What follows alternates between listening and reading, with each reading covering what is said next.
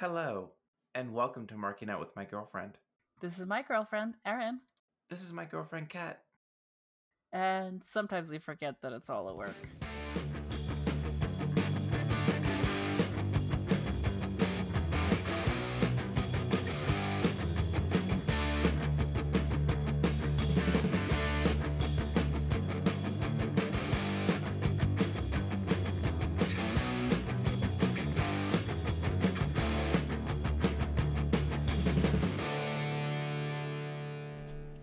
Hey listeners, thank you for tuning into this special bonus episode. I've got a couple of things I'd like to talk about. Firstly, I'd like to take a moment to thank Tokriva and our other Patreon backers. We could not make this podcast without all of you. To support Marking Out with My Girlfriend and our other shows, visit patreon.com/SoSaysMedia or visit the link in the episode description. So Says Media is a queer media co-op that produces a number of wonderful shows like the one you're about to hear. Hello and welcome to Unsound Theories. I'm Kat. I'm Kira.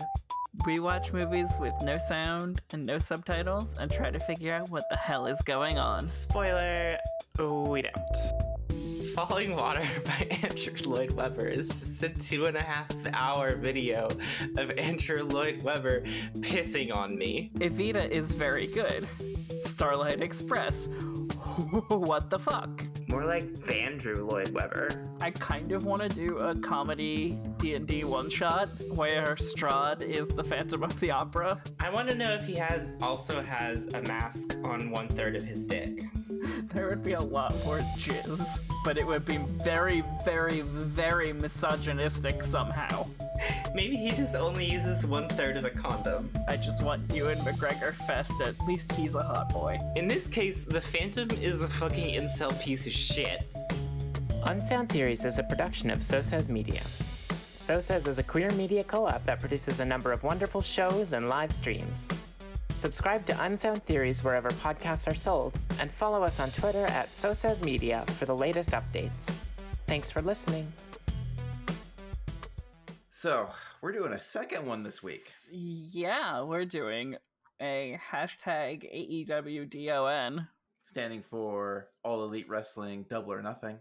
Are you sure it's Double or Nothing and not just they hired some guy named Don? At this point, I wouldn't be surprised. But I'm going to go with Double or Nothing. Huh. Okay. I'll bet on it. That's right. I owe Erin $2. Yep. Because I expected Cody's match to have color. And there was no color. There wasn't. It was surprising, actually. Which, maybe they're moving away from using as much color. Because, I mean, like, it's been getting a little bit much. Yeah. Whether it's intentional or not, it's just been very consistent. So you got to mix that up a bit. I mean, like, if we're doing bets on it over a podcast, it's probably just getting consistent. No, hold on, though. We had an over-under bet. What happens when neither of us were right? Do I actually owe you money? I think you do, because I chose over 12 minutes, and it's been over 12 minutes before we got color from Cody. I think Aitsu gets the $2. Okay. Producer Aitsu gets the $2. $1 from each of us. It's Canadian money, though, so it's like 15 cents American. If that. We have wrestling to talk about. Yep. And there were a significant number of matches to this pay-per-view. And there's a significant number of good matches, too. Yeah, no, okay, so, like, overall impression, I had a very good time with this pay-per-view. Yep. I did not find any of the actual matches themselves to be, like, there were no, like, low lights of the pay-per-view. Like, with Revolution, obviously, Dustin versus Hager was just not good. Yeah, it wasn't one we were looking forward to at all, and it kind of just lived up to that. Right, and it was disappointing for a number of reasons. We didn't have that with this. So, we get started on the pre-show, which we signed into at 7 o'clock sharp, and it started at 7:30. Right, because I always forget that they only do the pre-show half an hour before these days, not an hour before like they did for first Double or Nothing. Yeah. when they had 2 matches for the pre-show instead of just the one. Yeah, but that's okay. So we started off with Private Party versus Best Friends. And this was, I think it was to solidify Best Friends being the number 1 contenders in the tag division. Yes, it was. Now, my thought was that, like, to me, this match was a toss-up. Okay. When we went in, like, I thought like maybe they might want to give Private Party a little bit of momentum now that they're back for the first time in a while. Yep. Have them beat the Best Friends. The Best Friends are already a legitimate threat. Obviously, Trent went pretty long against Kenny Omega. That's not something that the faint of heart can do, Yeah, they've built a really good reputation over the last couple of months. Which, like, I guess their availability has helped that. Yeah. I'd be interested in seeing the Best Friends holding the title.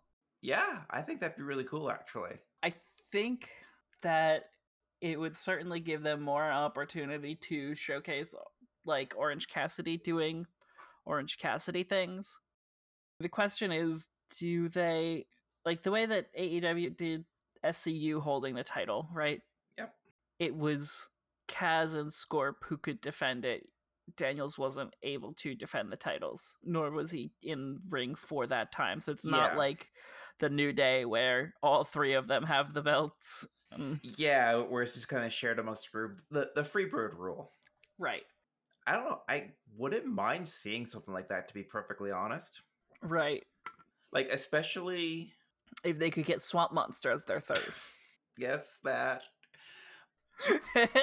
But also when you get, like, you have SCU, you have Death Triangle, you have the buildings of a tag division that is more focused in, like, the 3-man teams. In essence, you could build a King of Trios tournament. They really could. But if you give that additional flexibility to it, then I think it'd be really interesting seeing who amongst teams is chosen to go in. Right. You make it a strategic decision based on, like, okay, we're up against these guys. Who are they likely to put in? Who should we put in to counter that? Yeah. And I think that certainly does make for some interesting work. But we are definitely not talking about the match while we do all this. No, we are not. It was a very good pre-show match. You don't expect them to come out guns blazing for the whole thing, but they kind of did for a lot of it. Right, and there was some very fun moments. I mean, but to be honest, Best Friends and Private Party are some of the most enjoyable tag teams in AEW. Yes. Because they have a lot of in-ring charisma. Yes. They're not just hard hitters. They're charismatic when they're in the ring. They're showmen a little bit too. Right, they're enjoyable to watch rather than just, like, the Lucha Bros are very flashy and everything like that, but they're also very focused on the match. Yes. Whereas, like, there's a little bit of showmanship, as you said, to the way that Private Party and Best Friends do their matches. The one thing, this is my one beef with this match, is that Private Party and the Best Friends both have very good screamers on their team. And it would have been really funny to have both Chucky T and I think it's Isaiah? It's Cassidy who does the scream. Yep. To just have them both do the scream for separate reasons, for, like, like at the same time. Right. At the same time, while Trent's got Cassidy in a hold and Quen has Chuck T in a hold, and they both do the scream. That would have been great. That would have been hilarious.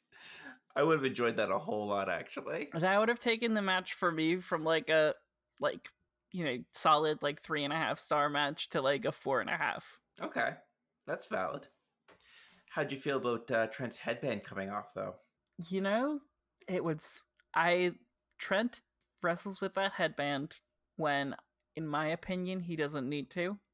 I know the headband is like a hairline thing, because, when you cover up your whole hairline, it's for a reason. I don't think he needs to do it. I'd rather see him own it than, like, but at the same time, it's a personal decision. So it adds some, like, elements of severity to the match to have his headband come off every once in a while. Yeah. I was honestly surprised how used to seeing him with a headband I was. Mm-hmm.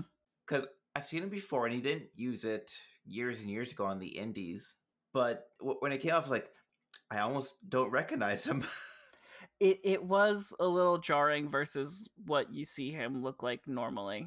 Yeah, no, and like I appreciate all of the work that went into that match because they not for nothing they did all go different pay-per-view, but they did kind of go all out. Yeah, no, they brought their A game for this, and it really started the night off properly. Wasn't one of those buy-in matches where it was like forgettable. Yeah. So yeah, no, it was a lot of fun. It worked perfectly for what they needed to do because it got me excited to watch the rest of the event. And plus, I can't be disappointed when I get to see a match end with a strong 0. Yep. Because Best Friends did win this one, and they did solidify themselves as the number 1 contenders for the tag titles. So here's hoping we get to see that maybe sooner than later. Yeah, no, I mean, I feel like, what's the next pay-per-view? Is it Fyter Fest? Yeah. When's that? I End think of it's August? July? 2020 TBA. Yeah. That's the one they were originally planning on doing over in London. Yes. So that one's kind of just up in the air right now. We do have a main event, though. But that we will talk about later, because that's 2 spoilers. That's a pair of spoilers. It's a spoily. Double spoiler or nothing. Spoiler or nothing. You get nothing. Good day. But we get to see one of those spoilers going into the casino ladder match. Yes, we do. Because the winner of that gets a guaranteed shot at the AEW World Title. So, Aaron, who was in this match? Oh, we had Frankie Kazarian, Scorpio Sky, Kip Sabian, Darby Allin, Orange Cassidy, Colt Cabana, Joey Janela, Luchasaurus, and a TBA. A TBA? What kind of wrestler is that? One that we don't know who it is yet. Okay, so like I want to talk about how this match concept played out, because it was a ladder match. You had to pull a poker chip from a hook above the ring. Yep. But the way that they did the way that they had the entrance come in spaced out 2 minutes apart versus like everyone starts in the ring and just mauls each other. You know, a mix of the things from the other company, MITB and Royal Rumble. Yeah. Like, I found myself very excited for who was going to be coming out next. Absolutely. I mean, like, there was a lot of good... Basically, there was a lot of good action with the way that they had people coming out and, like, you know, they get their moment in the spotlight. Yep. It made sure that everyone was given, like, that one moment where they had, you know, what would have been a crowd pop if there were crowds, but... Yeah. I was popping at home, so that counts. Yes, I agree. So the first 2 entrants were Scorpio Sky and Frankie Kazarian. Again. In a duplicate of the BTE Tag Team Battle Royal. Or no, that was just a Battle Royal, never mind. Mm-hmm. But the jobbers were working together. Yep. And they actually tied up for the full 2 minutes they were out there. Mm-hmm. You know, even after grabbing ladders and deciding better of it and getting rid of them, they actually had a pretty good couple-minute match against each other. Right. It definitely felt like this. So, like, you know, a lot of matches start with, you know, your typical collar and elbow tie-up or what have you, and they, you know, go through the motions of a couple of, like, wrist locks and everything like that before they start getting all loosey-goosey and throwing around the big moves. And, yep. You know, you got that out of the way to start ramping up the match by having it be between the 2 tag partners rather than, you know, people actually who were, you know, likely to completely compete with each other. Yep. Now that only lasted a couple minutes because our third entrant was Kip Sabian, along with his boyfriend Jimmy Havoc. So here's the thing. Kip Sabian comes out, SCU both turn towards him, and then Jimmy Havoc jumps them both from behind. Mm-hmm. That's normally a heel move to jump them from behind, but they were going to double team Kip. That's just preservation. Right, that's don't hurt my boyfriend. Yeah. Also, Jimmy Havoc was wearing a suit that looked like it had blood splatter all over it. Oh my goodness. It was a really good look. It was a very Jimmy Havoc look. Yep. I might not call it good. I liked it. I'm weird, though. That's fair. I'm not gonna protest that one. We're all weird here. Yeah. Yeah, Jimmy actually gets put through a ladder twice for his efforts. Kip uses the steel steps on Scorpio Sky, and Kaz makes the first run for the chip, but doesn't quite make it, because entry number 4 we have Darby Allin. Yes, and Darby does a lot of like throwing his skateboard around and typical Darby Allin stuff. Throwing his skateboard into Kaz's face. Yes. Now, like, my one complaint is that, and maybe it's because he got actually injured, but it did feel like he was a little invisible in this match. Yeah, so what happened is he tied up with Kaz on the outside, set up a ladder between the barricade and the apron, went up a taller ladder, and jumped through the first ladder that Kaz moved off of with his skateboard. And he was down for probably 5 or 6 minutes holding his shins. At least. Yeah. Which, of course, means that entrant number 5 comes out. Freshly squeezed Orange Cassidy, who walks out, looks at the ring, walks over to commentary. Hey, how do I win this match? Tony explained this to you 200 times in the back, shouts Excalibur. So Orange Cassidy not understanding how a ladder match works was probably one of my highlights of the night. Now, did he not understand how it works, or he just was too lazy to set the ladder up? Because he got into the ring and just wouldn't bother setting the ladder up properly. Yeah, he got into the ring and just, like, reached up, like... You know, he laid out a ladder and stood on that. He also did lift up the ladder, but he didn't, like, swing the hinge out, so it was just... It just fell over. It just fell over. There was a lot of very good Orange Cassidy in this. Like, this is wonderful peak Orange Cassidy. Exactly. This is the stuff that I like to see when he's thrown into, like, not a normal match, not a tag or a singles match, like something like this where he's allowed to be a bit sillier, even for him. Right, and I you know, like, I think having Orange Cassidy talk a little bit more is a good thing because he's very funny. He is.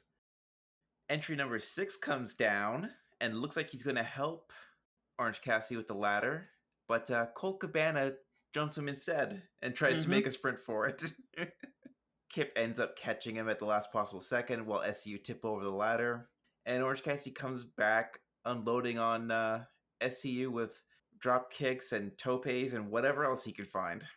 Right. Then our next entrant is the bad boy Joey Janela, who didn't even give enough time for himself to be introduced before he started diving on people.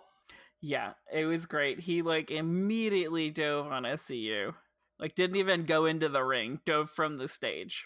Yeah, he dove on SCU. He dove on Orange Cassidy. He dove on Kip. He dove on Jimmy. He dove on Colt. So yeah, no, they had some good moments. Then our next entrant is Luchasaurus, who gets his moment, his 15 minutes of fame, as it were. Yep. As he comes in and beats everyone away, gives some power bombs, some choke slams. Darby actually comes back in at this point and hits a code red on Luchasaurus. It did not look good. Also, are we calling them code reds now, or... That's what they call Darby's version. Okay, because I thought that was just a Dustin thing. I guess they're going with code reds then. That was definitely what they said on the commentary.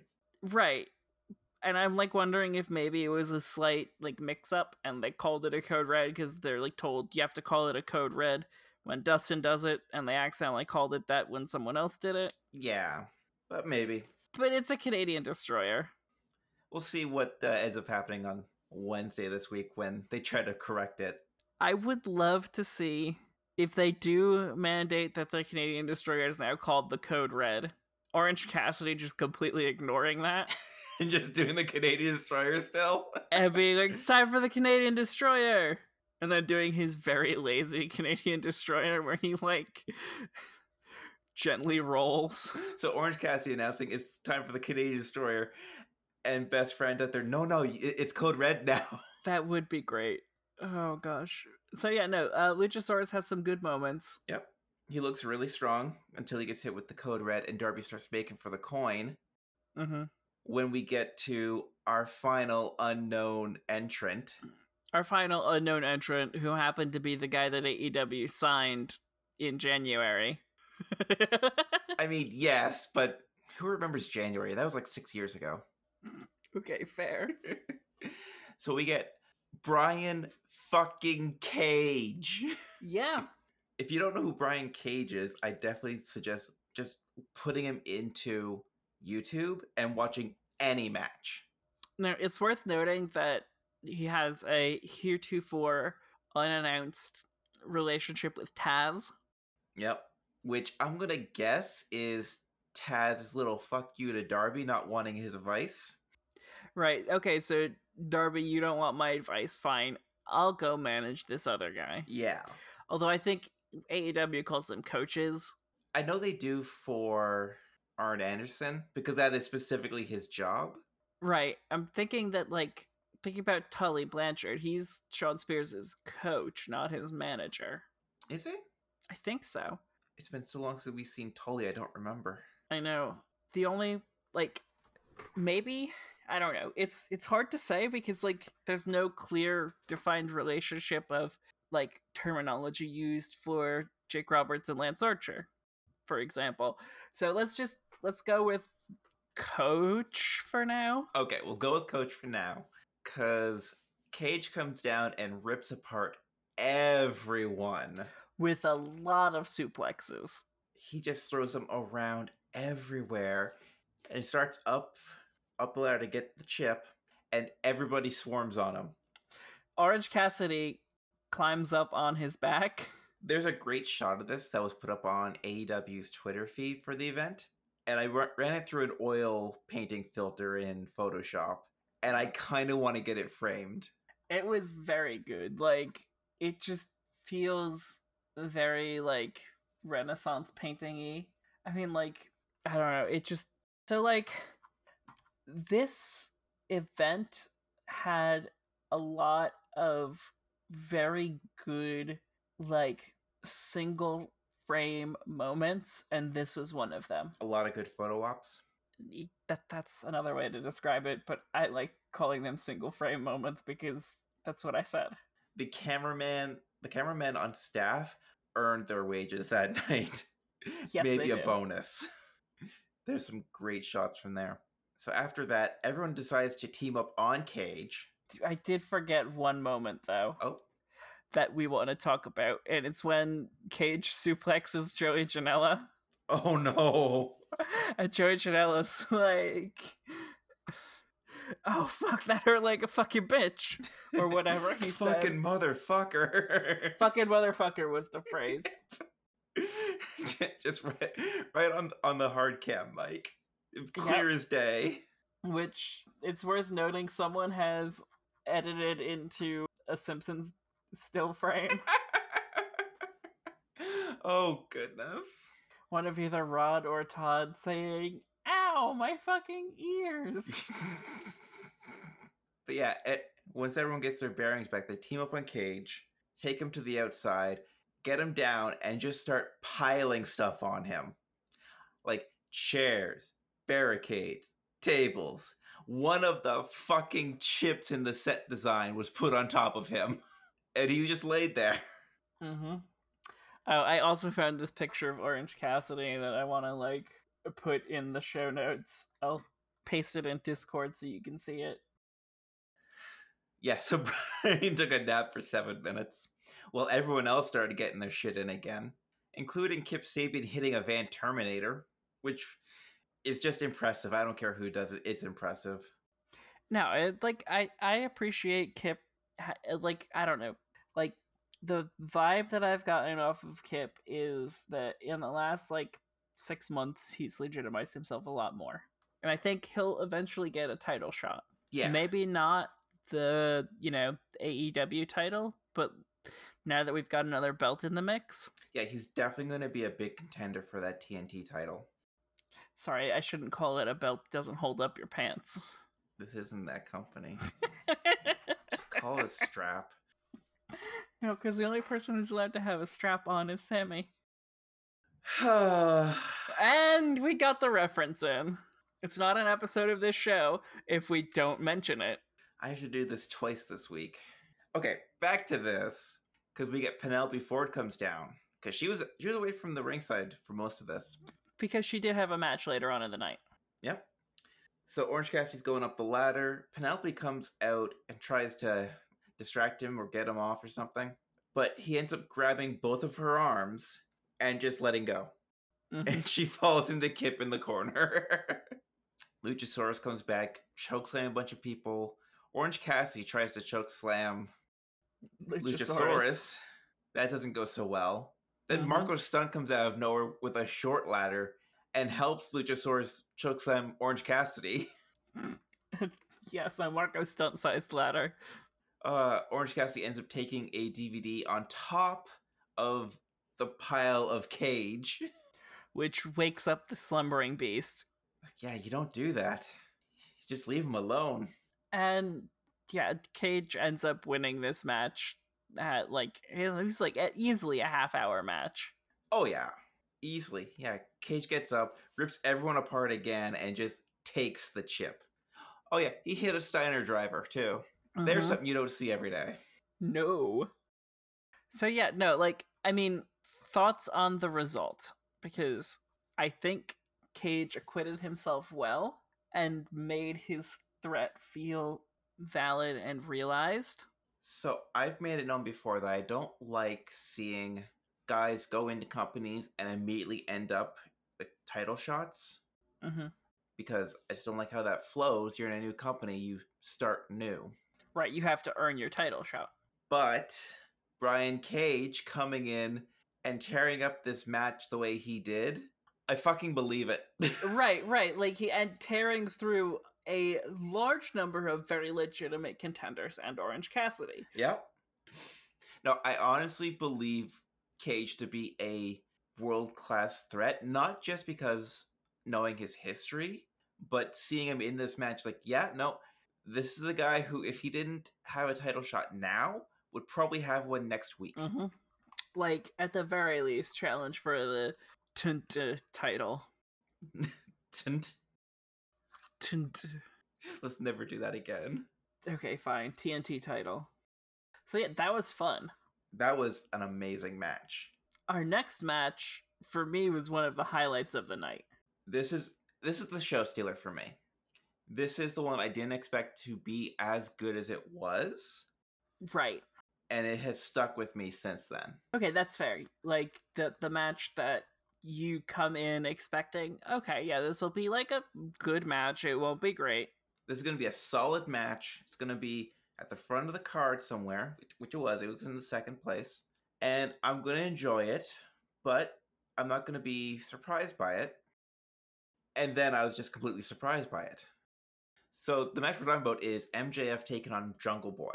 Right, which you wouldn't expect, Jungle Boy at what's his record now? 7-14-1? Yeah, something. That includes his tag matches. Yeah. Does it include his 10-minute defense against Jericho? Yes, that's the one. Okay. Yeah, because that's something to keep in mind when you watch this, actually, is Jungle Boy went 10 minutes with then AEW World Champion. With Le Champion. Which, to no ends does it bother me how the entire commentary team cannot say Le Champion. El Champion? How about Le Sex Gods? It's supposed to be Les. Les Sex Gods. It's plural. So, AEW, hire a Francophone wrestler. I'm trying to think of what Francophone wrestlers I know of that are high profile. Lufisto. Lufisto would be good. Actually, yeah, I was gonna make a Kevin Owens joke, but you got me with Lufisto. Really, AEW hired Lufisto. She's amazing, and I love her. We've talked about it before, but I just want to mention again that my favorite part about Kevin Owens wrestling is every once in a while you hear the Quebecer come out. He just gets really invested in the anger. He gets really invested in the anger, and it's just that little bit of different vowel pronunciation that comes out, and Yep. it's like a little bit here, which is like the very sort of French pronunciation of English words. Yep. So anyway, MJF versus Lucha Boy. Jungle Boy. Lucha Boy. Wow. I'm reading too many words. I've got Luchasaurus written right underneath that name. Junglesaurus. Yeah. Lucha Boy. Because I've got written that there's no Luchasaurus and there's no Marco out for this. Right. He's out there by himself, but MJF has Wardlow. Now, it was good that Wardlow didn't become a factor in this match. Yeah, he was there, but he didn't get involved. MJF didn't use the diamond ring at all. Right, so this was like the first match we've had in a while, if ever, where MJF hasn't cheated. Yeah, like he did some underhanded stuff. In the beginning, he looked like he twisted his knee and had Dr. Sampson come in, but then jumped Jungle Boy as soon as his back was turned. Right, that's underhanded, but not Yeah. necessarily completely cheating. Exactly. You know, it was good heel, like, it's a heel move. It wasn't like I'm using this diamond ring and punching someone in the head with a metal ring. Yeah. Now, throughout this match, they both took a body part and started working it. MJF took Jungle Boy's arm and started working it, which came in important later when he tried to get a label and couldn't quite hold it long enough. Mm-hmm. And Jungle Boy worked over MJF's back, which came in when he wasn't able to get him up for a shoulder breaker at the end. Mm-hmm. Yeah, and it, like, the match had really, really incredible storytelling. The match had really, really good, like, you know, like, that none of the action felt hokey or anything like that. It felt very focused on putting together a real good, like, you know, I mean, like, there was still flippy shit, but it felt like a real, like, classic match in terms of, like, you know, there was a lot of working body parts. There's a lot of, like, some really good psychology. Right. It worked very well as, like, you know, one of the more, like, pure wrestling matches that we've gotten in a while. Yeah, producer Aitsu even saying it's just a good Southern wrestling match for 2020. Mm-hmm. Like, Cody does good Southern wrestling matches. This might be better than the ones he's been putting on. I would agree. I like Cody to a point, but, like, Cody matches have a very, very consistent arc to them. Yeah, they build in a certain way, they go to a certain point. Whereas this one, on Friday, we said MJF is going to win this because it's just not his time to be taken down a peg. Right. Halfway through, I wasn't so sure of that because it was so back and forth. They were hitting such good stuff. Like, Jungle Boy hit a poison rod on the apron. And it kept going from there. Yeah. And it made sense to keep going from there. And, like, the thing that I felt really, really satisfied with this match about is that as cocky as MJF is, you kind of got the sense towards the end of the match that he was getting desperate to have it be over and, like, win it because he couldn't keep going that much longer. Yes. He was starting to hit that breaking point. Mm-hmm. So, yeah, no, this was easily the top match on the card for me. Yes. With the exception of our second of two main events, which really was our third of three main events. we were saying that on Twitter all day. It's like, there's 3 main events tonight. And it's not even this one. Okay, so we had Cody versus Lance. Are we going to talk about that? I mean, it was a fine match. Yeah, it was a good match. The interference from Arn Anderson is kind of weird because he took advantage of a distraction by Jake Roberts that had no real point. Right. It was, to be honest, I'm just glad that storyline's over. Fingers crossed. Because apparently Mike Tyson's going to be on Dynamite this week. Yeah. The ref stooging Arn out. That was pretty funny, actually. I enjoyed that part. No, it wasn't... who was the ref for this match? The ref was Bryce Remsburg. That's what I thought. I thought it was Bryce. And then one of the other refs caught Arn cheating and called him out on it. So everyone got ejected.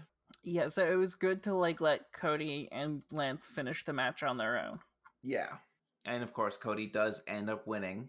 So your first TNT champion is the Booker. That thing he was worried about people calling him out on when he made the stipulation with the title match last year. Yep. Would you like to move to the next match? Because I do. Before we do that, though, God, that belt is ugly. I'm going to hold off judgment till it actually gets gold plated, but I don't expect there to be much better detail after that. I mean, like, if you plate the entire thing in gold, maybe. Get rid of the red strap. I don't know, red and gold look good together. I'm just not a fan of colored straps on belts. It just... Okay, so like a year ago, Cody and the Brothers Buck made fun of the 24/7 championship belt. Yes, they did. Mercilessly. The TNT belt looks like the 24/7 championship belt. Yep. They definitely went for more of the old 90s world title with the sidebars on it, but it came out looking like the 24/7 title. And just like the 24/7 title, it doesn't look good. Nope. I'll hold off judgment, but boy, do they need to replace that thing ASAP. Get a better design. Don't let TV networks dictate your belts. Don't let Cody have a hand in designing titles, because you've seen that man's design sense, and it's written plain on his neck. Yep. That's all I need to say. So, after this, we had Penelope Ford and Chris Statlander. Because, of course, right after we went off air on Friday night, the announcement was made that Britt Baker wouldn't be able to get into the match on Saturday. Which is reasonable, and I hope that she has a very speedy recovery, because she is probably my favorite heel in the company. Yeah, definitely. They did give a little bit of injury update where Dr. Sampson says the injury isn't near as bad as the patient. Which is saying something, because it's like a torn ACL. Yeah, the estimates I've heard are probably about 8 months. So less than a year. I'm thinking that they'll have her still cut promos and things like that. And like, I think this is a good opportunity to bring in new women talent. Yep.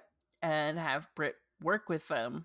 And then once she's healthy, do a betrayal angle. Yep. AEW is really good at keeping people relevant. True. Like, the past couple months have definitely shown that when they still put on Pac, when they still get cuts from different people. Right, or like when Darby was injured and they had him do those silent promos. Yep. Like, they know what they're doing to keep people in the limelight. Speaking of which, now that we're past this Matt Hardy and the Elite Alliance... Are we? Maybe? I don't know. It was supposed to have been just for Blood and Guts / the Stadium Stampede, which is Blood and Guts 2.0. Yeah. I just want to see Matt Hardy and Darby Allin have a match. That's all. Yeah. I think that'd be brilliant. Let them have a ridiculous flippy ladder match. You could delete Darby and have him be reborn if you want. Like, just do something. So anyway, Chris Statlander versus Penelope Ford. Where Kip Sabian comes out on crutches and bandaged up head to toe. Mm-hmm. It's a great look. This match actually started off with a lot of like gymnastics exchanges. Yes, it was a lot of fun. I know people are kind of down on this match for being like, Penelope's frankly, like, I love her and I appreciate her so much, but she's just not quite at the same level as Britt Baker. True. And it kind of seemed like her and Statlander were on different pages through most of this. Mm-hmm. Like, they never really got up to speed with each other. Probably because they didn't really plan on being in this match until... There was a lot of audibles that had to be called for this match. But they both looked great. They both were able to get their stuff in. They came out of this looking pretty good, I thought. I don't disagree. And I think it fit the card pretty well. I think Chris Statlander winning had to have been the, okay, what do we do now? Because, like, I had this planned for Britt Baker winning. Same. As, like, a making her the top contender for the title. Yeah, which would have made a lot of sense when we go to the women's championship match later. Yes. But this is, because of situations, this is the match we get, and I really did enjoy it.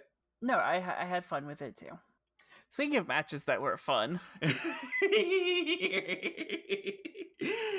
Shawn Spears versus Dustin Rhodes. Oh, I love this one so much. So Spears actually comes out in a suit. Like, he is not ready to wrestle for this one. And he calls out Dustin.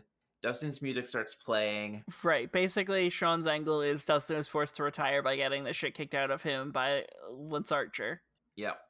Which clearly wasn't true, because otherwise they wouldn't have booked this match. Of course. But this was such a funny match. I had so much fun with this. So Shawn comes out, he has Aubrey ring the bell and start the count. This count went longer than 10. Of course. Shawn Spears won this by any statement. Any fair count would have had Shawn Spears win this match. Yep. But when she's counting, Dustin's music starts up again and Brandy comes out. Actually, Dustin's music starts up the first time, and you see Spears looking at the entrance ramp like, like, wait, I can't believe it. And he turns around and faces the hard cam like, I gotcha. Oh. So yeah, then they start the 10 count. During that, his music starts again, and Spears like, no, we were only doing that bit once. Brandy comes out, then Dustin comes up in front of the hard cam, but behind Spears. And Spears gets stripped down to his boxers. Yeah, and then his butt comes out a little bit. Yep. And he gets chased around the entire match with his butt out. Yep. I'm a big fan of Shawn Spears. Maybe a little more now. So, hey, this is a good time as any for Booty Moments with Kat. Good segue. So, the subject of this week's Booty Moment, or I guess this episode's Booty Moments with Kat, Shawn Spears. Now, I feel like I would be remiss in judging Shawn Spears any way other than giving him a perfect 10. There was a lot of, like, okay, so, like, the upper part of his butt was very well defined. Mm-hmm. Like, a lot of the focus is on the bottom of the cheek, the, downward slope. But this is like, Shawn Spears has a bubble butt. Yeah. Good for him. He's able to flex it, too. Yeah, so, perfect 10. This has been Booty Moments with Kat. Thank you for your time. Now, in addition to that, he also had a little Tully on the front. Yeah, so his dick had Tully's face on it. Which I thought was hilarious because Tully was on the promotional materials that's coming out with him. Mm-hmm. And that he didn't because it's just not safe for him to travel. Right, and they announced it as Shawn Spears with Tully Blanchard. Yeah. So having him on Spears' boxers. It's like, oh, there he is. Oh, there's Tully. It was very embarrassing for Shawn Spears, which is hilarious. I don't think he has anything to be embarrassed about. Yeah, I mean, he got his ass kicked by a 50-year-old man. But that ass. Now, like, I thought it was great. I loved it. But at the same time, I do want to be fair. If WWE pulled something like that, I feel like we'd be fairly critical of that. Because, okay, I would be critical because I'd more expect WWE to do that to one of the women on roster. Fair. My thought would be that the intention of WWE doing something like that would be to punish the performer. Yes. AEW, it feels, I don't think Shawn Spears is being punished by the company by any stretch of the imagination. No. He's been filling his role perfectly. I think this was just like a one-off funny idea that they had, and Shawn was in on the idea. So that's the big difference. Yeah, and it's on a pay-per-view, so you can get away with a little bit more than you could have on Dynamite. Mm-hmm. So why not have a little bit of fun with it? Right, and like the punitive aspect is what makes it like Vince has this idea that you punish people by embarrassing them on TV. Yeah, and like, yes, it works, but is it an adult human thing to do? Probably not. It feels very childish. It is. It honestly is. And when you see his sense of humor leak into storylines. It's like, where's the point where Vince being entertained turns into punishment? Right. Where's the point where Vince being entertained turns into the rest of us being really bored and uncomfortable? Yeah. I've been really uncomfortable in a lot of WWE segments over the years. Yeah. Anyway, back to the good show we've been watching. AEW Women's Championship no DQ match. Oh, Nyla Rose and Hikaru Shida. And this is a main event. They build this night as having 2 main events. This is a 3rd main event on this card. This absolutely was a main event. It was an incredible match. Shida had an incredible Tifa outfit. Yes, Shida was cosplaying Tifa Lockhart, single-handedly saving the concept of cosplay ring gear by having made it herself. Yeah. I honestly love how many wrestlers do make their own costumes and stuff. Mm-hmm. So at the start of this, Nyla comes out again with the kendo stick. Mm-hmm. And they have a little tug-of-war with it. And it kind of does play an important role through a lot of the match, actually. Yeah, no, the kendo stick is like a pivotal item within the match. At one point in the start, Nyla even like throws it away, Mm-hmm. like dismissively. And they fight to the outside. They fight around. And she actually finds where it is. Right.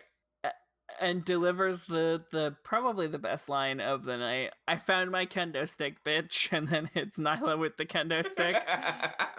It's like, perfect. A good full circler. Yep. It's predictable, but it's perfect. Don't change that. Right. That's the sort of thing that, yes, it's cliche, but it works because it's always like, you know, it's one of those moments where it is pretty satisfying. It is. And like this match was really rough. Shida gave it her all. Like it felt like she was just putting everything on the line. She got thrown around a lot and like posted the welts she got to Instagram afterwards, and it looked pretty nasty. Yeah, you know, there were some solid looking welts, like enough that it made Emma go, ooh. Oh my god. Yes, that was the reaction. Oh my god. So when they get back into the ring after all that, Nyla hits a guillotine off the top rope, sets up a table and puts Shida through it. Mm-hmm. Shida ends up throwing the stick at Nyla and hitting an avalanche falcon arrow, which only hits for 2. Yes. Which we determined does not violate the rule that nobody kicks out of the falcon arrow because there's an avalanche falcon arrow, not just a vanilla falcon arrow. It's a different move. And then the penultimate moment of this match where Nyla is getting up from that, she's on her knees, and Shida takes the kendo stick and swings it and breaks it over Nyla's head. So I just want to like circle back to that the avalanche falcon arrow. Oh, sure. To add one more thing, and that's like, I went into this match pretty neutral, and when Shida hit the avalanche falcon arrow, I realized that my heart wanted Nyla to win. Yeah, I was not ready for Nyla to lose this match. As big a fan of Shida as I am, it's still Nyla. Right. We're biased a little bit. It's fine. We're allowed to be. We're not on the payroll. I'm pretty sure we lose money making this show. Oh, probably. Oh well. Yeah, whatever. Either way, it was so much fun. Like, and like I felt it in my heart. I was like, oh, thank God when she kicked out. Yeah, it's one of those things like, I know what I want now, but I know where this is going. And then the breaking the kendo stick over Nyla was just like, it worked so well. Yeah. Now, I had said this when we were watching it, like, I'm pretty sure the outcome was set that Shida wins. Because that's been the build-up for the past couple months. Right. She's been on a hot streak like this. If you told me that after the kendo stick broke, they called an audible for the 3, I'd believe you. Because that's just the perfect moment to end on. Right. And, like, I don't know. Maybe at some point the kendo stick, whilst off-screen, was, you know, like, gig to break. More than likely. Like, and that last hit looked pretty hard, though. Yeah, she got a full swing in there. But yeah, what a match. Oh, it was a roller coaster. We weren't ready for the end, but congratulations to the new women's champion, Hikaru Shida. Who then went on to post on her YouTube a video of her eating all of her favorite foods to celebrate her new championship, which included tater tots and nori. Yep. Which is a combination I have to try now. Yeah, I'm really curious what this is like. And like that's the thing, it was plain tater tots. Yeah. Don't know how that is. I guess with the nori it adds like a little bit of extra flavor. I don't eat tater tots plain. You dip them in stuff. They're dip foods. Or you make poutine out of them. Tater tot poutine is addictive. Okay, I don't see the maybe it's just me, but for me, the appeal of poutine is in the fries being fries, not tater tots. But you see, you still have fries, but you have a larger surface area now that's going to grab more cheese and curd. Or cheese and gravy. Okay, but like, that's the thing. Like, right, your tater tot is a lump, effectively. Yep. So now you're in a double lump situation between the curds and the tot, and like, it feels like you can't get as even of a bite. I mean, nothing about a poutine is exactly even. It's kind of just a messy food in general. See, but like that's the thing. When you have like the longer fries, you can kind of like attack the fries at a horizontal, so you get a good mix of fries and cheese. Honestly, I find more times than not when I have just regular fries on my poutine, I end up with like half to 3/4 plain fry anyway. I like almost always mix it up before I start eating. I try to. It just doesn't work properly. Gosh, I want poutine now. I know. Maybe we'll order some for lunch tomorrow. Literally nowhere around here does poutine because I'm not in Canada. I know. Try to get some disco fries. I have gravy cubes, I have tofu that I can use mixed with like some cheese, and I have potatoes, so I can theoretically I could do like any kind of potato I want, kind of poutine. Yeah. The one thing I don't have is one of those wavy potato slicers. So I can't make waffle fry poutine. Try steak cut. Maybe? I don't know. Like the one that I did most recently was I spiralized some potatoes. So I put a potato through a spiralizer. This wasn't for a poutine though. This I put on top of a burger. Okay, yep. So I spiralized them. I deep fried them till they got crispy, like, Andy Capp's hot fries or whatever. So I had that on top of the burger. That was good. That does sound good, actually. But I'll have to figure. I have to get back to eating more healthy rather than making poutine, which is the problem with poutine. I don't know what you're talking about. I mean, like, I guess I could make. What was the other thing? I had an idea with kimchi the other day. You're gonna do a kimchi pasta sauce. Kimchi pasta salad. Salad. Sorry. That's right. I had another kimchi idea, but I don't remember what it was. I might have said it to Emma and Erica. Erica, if you're still in chat, do you remember if I had a kimchi-based idea? Anyway, we have 2 more matches to talk about. And they are heckin' matches. Yeah. I feel like we're gonna need a whole hour just to talk about the Stadium Stampede match. Let's do AEW champion Jon Moxley versus the Exalted One, Mr. Brody, where there's actually security in the ring before they get there to keep them from just jumping each other. Like, that was a sight to see. Yes, it was. It was fun. This was... Okay, for as much as MJF versus Jungle Boy was a great wrestling match, this was a great brawl. No, for sure. This was just...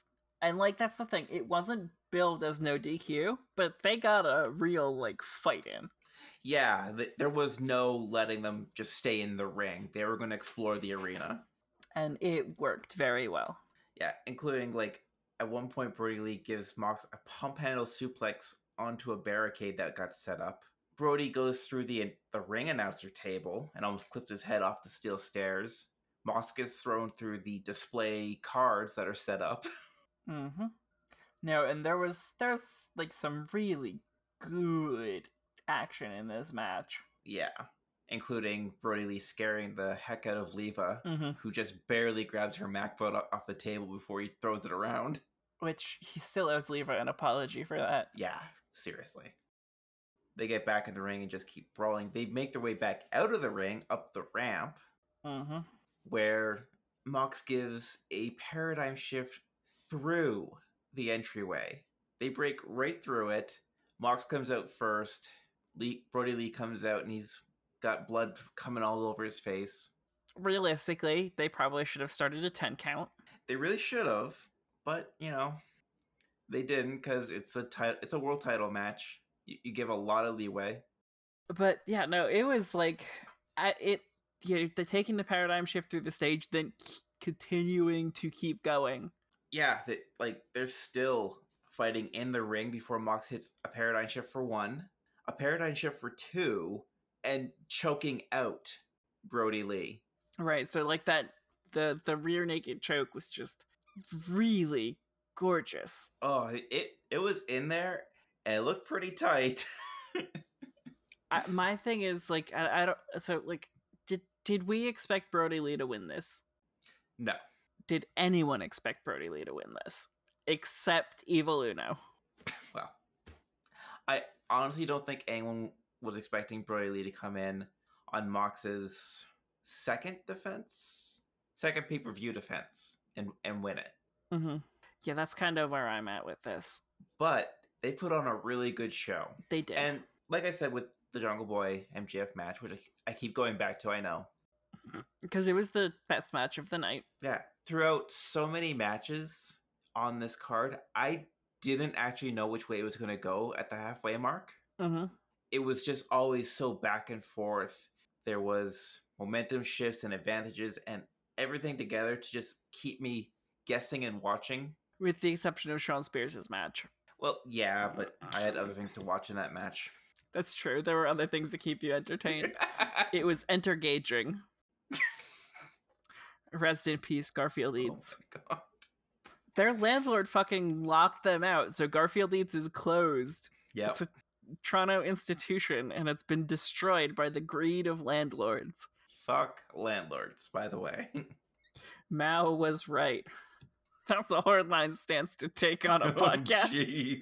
I'm not sure I'm going to leave that one in. Yeah, I mean, you can, because he was right about landlords, but Yeah. he was wrong about a whole shitload of other stuff. Broken clock is still right twice a day. True. So anyway, our third main event.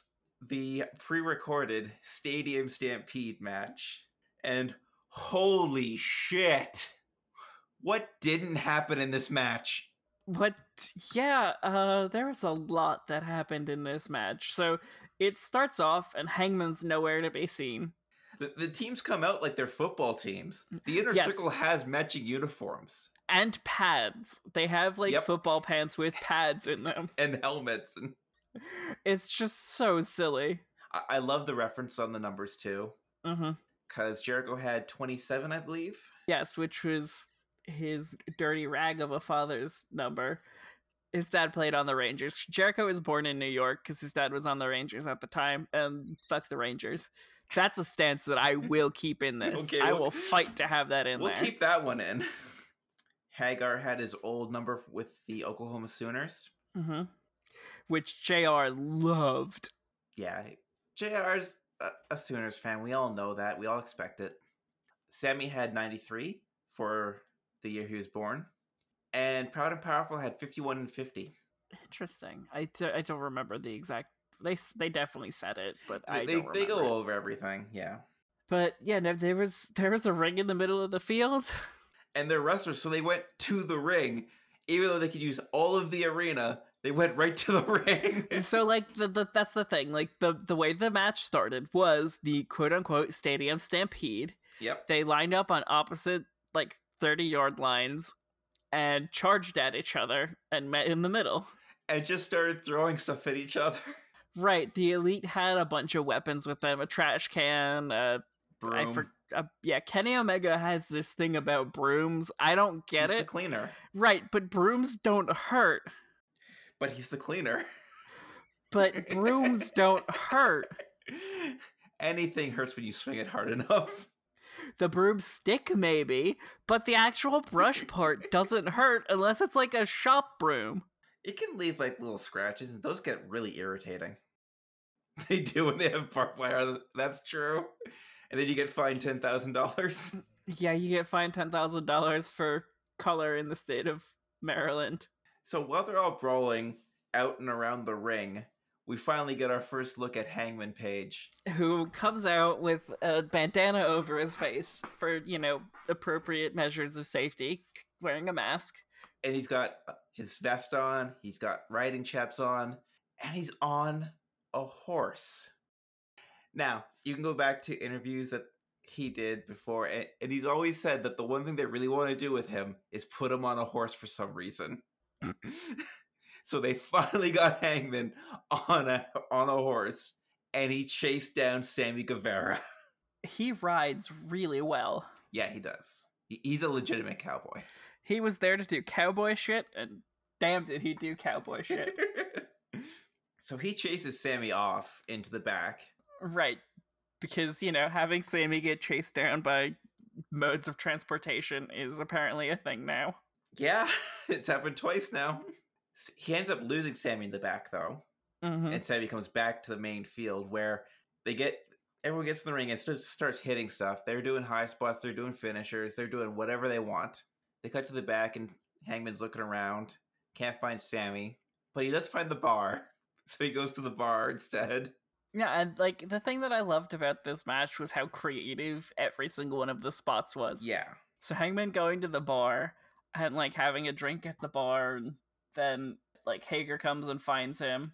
So Hangman's drinking at the bar. He's like, "You want a drink?" Sure. They have a drink. They have a bar fight. Are you here to drink or are you here to fight? What's the difference? They do a whole around the bar fight. It was a good moment for Hager, and those are very rare. Yeah. They even got the pool table worked into this. Mm-hmm. And that looked like it hurt a lot when Hangman gets slammed on it. Yeah, there's only so much give that felt has, huh? Yeah, no. But eventually, Omega shows up, and they start to... before that even, Hangman gets thrown onto the bar and run all the way down. Like a goddamn John Wayne movie. Then Omega shows up, and they double team on Hagar. They take him out. Then they pour each other a drink. Hangman has whiskey, and Omega has milk. Now, it's very worth noting that the whiskey that Hangman was drinking was visibly cloudy and therefore iced tea. But that's okay, because I'm willing to live disbelief for wrestling, especially great wrestling like this. No, and it's worth, because he was gonna down it. It's for a lot of the other drinking he does, it's very obvious that he's not drinking all of it because a lot of it spills. It's the cold Steve method. Yep, it is. So it works well when he's not actually drinking it, and it just so happened that this was a still shot. It was a close shot. Yep. While all this is going on, we also had Matt Hardy taking on Proud and Powerful. We also had Matt Jackson hit a field goal post moonsault. Oh gosh, right, there was that. With taped up ribs. With taped up ribs. He hits that on them.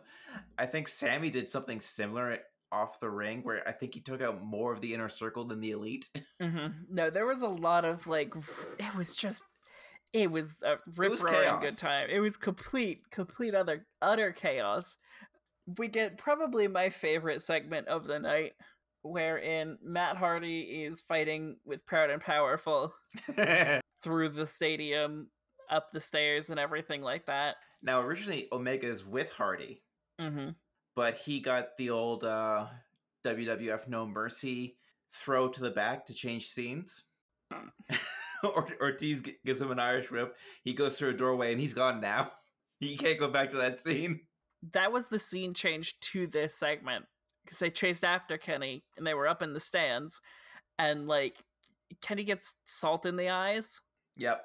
Which takes him out, and then Matt Hardy shows up to have Kenny's back, whereupon he gets hit by the what do they call them? A speedball is a drug. So what the fuck is the thing that they call the baseballs in a sock? The Mad Ball? That's the one. Yeah. Speedball is cocaine and heroin. It's how John Belushi died. Yep. But yeah, so it's 2-on-1 for Hardy, and they end up throwing him into one of the pools that's on the observation decks. So Santana goes in to follow and tells Ortiz to get in. Ortiz says, "I can't swim." "What do you mean you can't swim?" "I mean I can't swim. Stop being a peñejo." Yeah, stop being a pendejo and get in here. He eventually gets in the 3-foot deep pool. Like, he's gingerly going in down the ladder to do this. I just adore Santana and Ortiz so much. Oh, they are always a highlight to any show I watch. Them working with Matt Hardy is great. Like, yeah, there's so much creativity in here. So they start to try to drown Matt. And we get a matter of fact that they actually notice in the wrestling world. Yes, so in kayfabe, the matter of fact sign like shows up in the real world, and they point to it like, "Wait, Matt Hardy can hold his breath for 349 seconds?" And then he comes up, and we get Matt Hardy version 1. Ah! That was the secret word. It was version 1. Oh my god. I'm so glad that deafened, or I'd be in a lot of pain right now. Look, Aaron, I told you there was a secret word at the start of the show. Yep, I know you did. I was just hoping to find it earlier. No, I made it version 1 so that you would have the longest potential amount of time to forget about it. Oh. So, like, you know, getting through the show thinking you're safe, and then I let you take over that segment so you can say version 1. I get the joke, Kat. I'm proud of that execution. that was pretty good, actually. I liked it. Back to the match, though. Because we have version 1 jump up, and they just push him right back down. We get a camera under the water of him still doing all the finger guns and everything. Yeah, he's still doing the version 1 hand sign, which is like this or whatever. Yeah. Comes back up, and we get Big Money Matt Hardy, who gets thrown under again. And we finally get Damascus back. Yes, the amount of like costume changes they had to do for that scene, and just like the spotting. Like, yeah, you know, with spot tape and everything like that, it's very easy to see when you're filming in a pool. Yep. So they had to like basically have Santana Ortiz stay exactly still and then match the frames for when he went under to when he came back up. Yeah. Now, here's the thing, though. For most of the match, until it got to that point, I forgot that it was pre-recorded. Yes. Like, I'm just watching everything happen, and it's like, yeah, no, this is cool. This is wrestling. Right. This is pre-recorded. They can do a lot of crazy crap. Mm-hmm. So, yeah, we finally get Damascus up. He fights out of the pool that's been filled with the waters of regeneration. Yes. So he gets... I think he puts Santana under the bell and rings the bell. Yeah, so Santana starts spasming out and then gets duct taped into a wheelchair that's up there for some reason. So Santana's like in this wheelchair. Yeah, sorry, Ortiz is in the wheelchair. Yeah, thank you. He puts Ortiz under the bell. He rings the bell. He starts to spasm and gets duct taped to this wheelchair that's up there for some reason. And he's like wheeling himself through the stadium, like, help me, like, I'm stuck, come get me. And then Santana gets beat up and thrown into a freezer to help with the inflammation, as Matt Hardy likes to remind him that it will help with the inflammation from the wrestling match. Yep. To be locked in this freezer by a broom. There's a lot of, like, broom-related shenanigans in this match. There really is. I think they're just plentiful and easy to come by. Probably. So we've covered Hangman. We've covered Hardy. We come back to Nick Jackson, who's fighting Jericho. Don't forget, we also have a segment here where Matt Jackson is hitting Northern Light suplexes the entire length of the football field Yep. on Sammy. All 100 yards. He's just doing this while everyone else is working. Right. So everyone else is doing stuff, and Matt's just doing his Northern Lights suplex routine. Do you think he actually went all 100 yards? Probably not. That's a lot. How many do you think he did? 50? 70? I think, no, God, no. 20? If he did a total 20, I'd be surprised. Okay. Because they came back to him 3 or 4 times for that. I have to figure that, like, the suplex takes up about a yard. Yeah. So I'd say, yeah, probably 20 suplexes max. Okay, that makes sense. So, Jericho. So Nick Jackson and Jericho are fighting on the sidelines, going through everything there, using the cooling down fans that they hook up to the players' uniforms. Jericho sells that like it's acid or something. Or like liquid nitrogen. Yep. Lots of freezing. Yeah. Nick gets thrown into the jaguar head mouth. Yep. Jackson, the mascot, comes and mascot thrusts at Jericho. And gets rewarded with with juice a juice effect effect. for it. Yep. Oh, it was really good to see. It was very funny. Jericho gets a near fall on Nick, which recounts 2. Yep. Jericho pulls out a red flag and challenges the ruling on the field. They go into the replay tent and look over the play, and it's still only 2. So Jericho, we cut back to Matt Jackson, who has now done a suplex touchdown by making it the entire 100 yards. He then gets a penalty for excessive celebration after celebrating the touchdown. He breaks out into an Alex Wright dance from WCW 25 years ago. It was great. We then get Sammy somehow is back up after 100 yards of Northern Lights suplexes. And who shows up? But well, he's woken up by the sprinkler system. Right, he's woken up by the sprinklers. So he's soaked. At which point, Matt Hardy and Kenny Omega rejoin the fray. Very quickly. Via golf cart, chasing down Sammy yet again. Yeah, but he jumps into the stands this time. Now, the BTE that came out today, because we're recording on Monday, so full disclosure, the BTE that came out today, Cutler is filming all of this. Yeah. And there's a moment where Sammy is running away from the golf cart, and Cutler's like, slow down, you're gonna hit him, slow down. Oh, Jesus. Oh, he was afraid they were gonna hit the wall. Right, and pin Sammy against the wall. Yeah. So they got out of the way, they didn't hit the wall, all worked out fine. Sammy goes up into the stands and is like running away from Matt Hardy and Kenny Omega. They do a little bit of like, back and forth, but at some point we get a different perspective on the camera. Where have we seen this before? Yes, it looks so similar to something we've seen before. We get a view from Neo 1. Yes.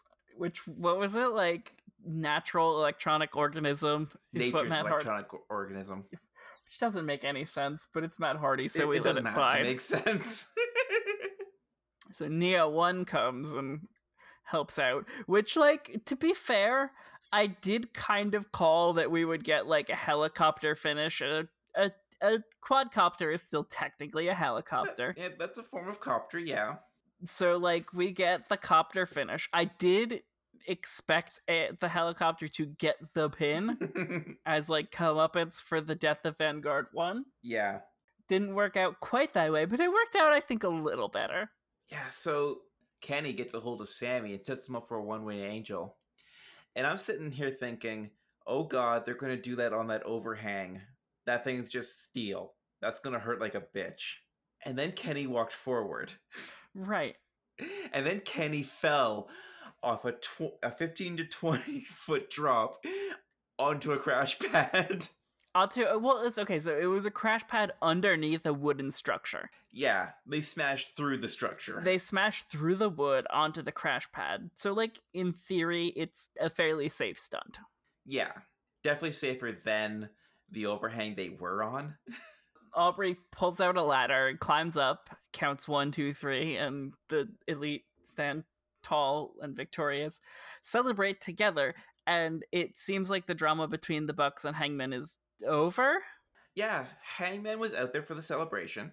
Him and Matt weren't like next to each other, but they were both out there in the same shot. Mm-hmm. So that's important. I would like to say, holy shit, Sammy. Yeah, no, Sammy took a lot of bumps in this. Sammy's had a rough month. He's had a really rough month. He's been taking a lot of crazy bumps. And to cap it off with a one-winged angel in a 15-foot drop, where, okay, Kenny Omega sets this thing up, and he's ready to go for it. That's fine for Kenny. He can see where he's going, he can aim it, and he knows when he's going to hit. Sammy doesn't know when he's going to hit anything. Yeah, no. He's in free fall. Yeah, it worked really well, though. Oh, God. I like what they can do with cinematic wrestling. Yeah. And I hope that cinematic wrestling continues to be a thing. Yeah, what WWE did at WrestleMania, where they did an action match and they did a psychological match, AEW made a comedy match that was entirely needed. Right. It was there was a lot of levity that's been that like the wrestling world has been, things haven't been easy. Yep. The wrestling world has lost two very wonderful people in the last week. In Shad Gaspar and Hana Kimura. Both equally tragic in very different ways. Yeah. And it was the sort of thing that the wrestling world needed as like this is a moment where we can all like enjoy how weird wrestling can get. Yeah, we can just breathe a little bit easier for these 40 minutes. And remember that, you know, things aren't always stressful or, you know, this sad. We can come back to these moments of pure enjoyment and remember why we all love this sport. Yeah. And hopefully try to be a little bit nicer to each other. We all can do that some days. Mm-hmm. But that was a hell of a match. That was a hell of a pay-per-view. Yeah. It's not often I go into 4 hours of wrestling and I legitimately love every minute of it. Mm-hmm. But yeah, I just loved watching through this event. I like, you know, the Stadium Stampede is a classic match. Yes. That like will go down as one of the greats. I hope one of the greats. To be honest, though, I would like to see these early examples of like main event cinematic wrestling becoming as, I guess, like, okay, so like early 3D. For the rest of the show, Kat goes on a rant about Mario 64 and how much she doesn't like it. I suggest listening through the whole thing, but if you're only here for the pay-per-view, we've reached the end of that, and we'll see you next week. Platform and adventure games. Ocarina of Time, Mario 64. Mm-hmm. Both of them kind of suck now. I would like these matches to kind of suck in like 6 or 7 years when cinematic matches have evolved even further. Okay. But for now, these are pioneers and these are fantastic match examples that we can look to develop new and even better things from. And yeah, I'm going to go on record saying that I think Ocarina of Time is not a good game anymore. It didn't age well. Not nearly as badly as Mario 64, though. That game is borderline unplayable. I don't know. I watched the speedruns of it, and it's still pretty entertaining. Speedrunners are different. They're like, you know those Japanese sushi chefs who like dedicate 40 years of their life to like becoming masters of like making this one particular type of sushi? That's speedrunners. They don't count. Like, compare the feel of, this is entirely off topic, but compare the feel of like something, even Mario Galaxy. Okay. Just the first Mario Galaxy, which is still a fairly old game, all things considered. I think like Mario Galaxy came out in 2007. That game doesn't feel as badly aged as Mario 64. But, like, at its core, Mario Galaxy doesn't happen without Mario 64. Yes. Mario 64 makes Sunshine possible, Sunshine and the mini levels, including the fucking god-awful bird and the god-awful pachinko level. Make Mario Galaxy possible. Mario Galaxy makes Mario Odyssey possible. It all like flows through. And Mario has like a very good, clear progression of these are ideas that we've taken from A and moved to B. Yeah. And those B's become C's, and those C's become D's. And it all flows very neatly in a way that every new Mario game feels like the most refined entry in the Mario series. I see what you're saying. Even the like new Super Mario Bros. U, that one was a bit more of like a classic Mario than, you know, like a 2.5D Mario effectively. So I'm currently trying to play through new Super Mario Brothers U, and I am so bad at it. I'm terrible at platformers. That's okay, I am too. You've seen me play Ori on stream, you've seen me play Hollow Knight on stream. Fair. Anyway, we have one more segment that we do. What's my beef? Do you have a beef this week? Do I have a beef this week? Yes, it's that Brandon Cutler wasn't there, even in the audience. Yeah, they do allude to that on BT this week. That said, highlight from the show was Big Swole yelling at people. She got up in everybody's face this whole event. I adore her. Big Swole is the best. I saw her get physically held back like 3 times. It was great. I love Big Swole. She's awesome. I'm excited to see her wrestle again, to be honest. Yeah. Okay, my headache is starting to come back. Mine is too, because I've been staring at this ring light for the last hour and 45 minutes. That's your problem. I have to be well lit. That's how streaming works, Aaron. This is why I don't stream so often. Anyway, let's end this here so I can turn on the air conditioning so I don't melt. Yep. Our typical sign off, which I've improved my cadence on, and we're gonna make sure that that actually has the appropriate cadence this time. So thank you all again, and remember, be gay, mwah, and do crimes, bang.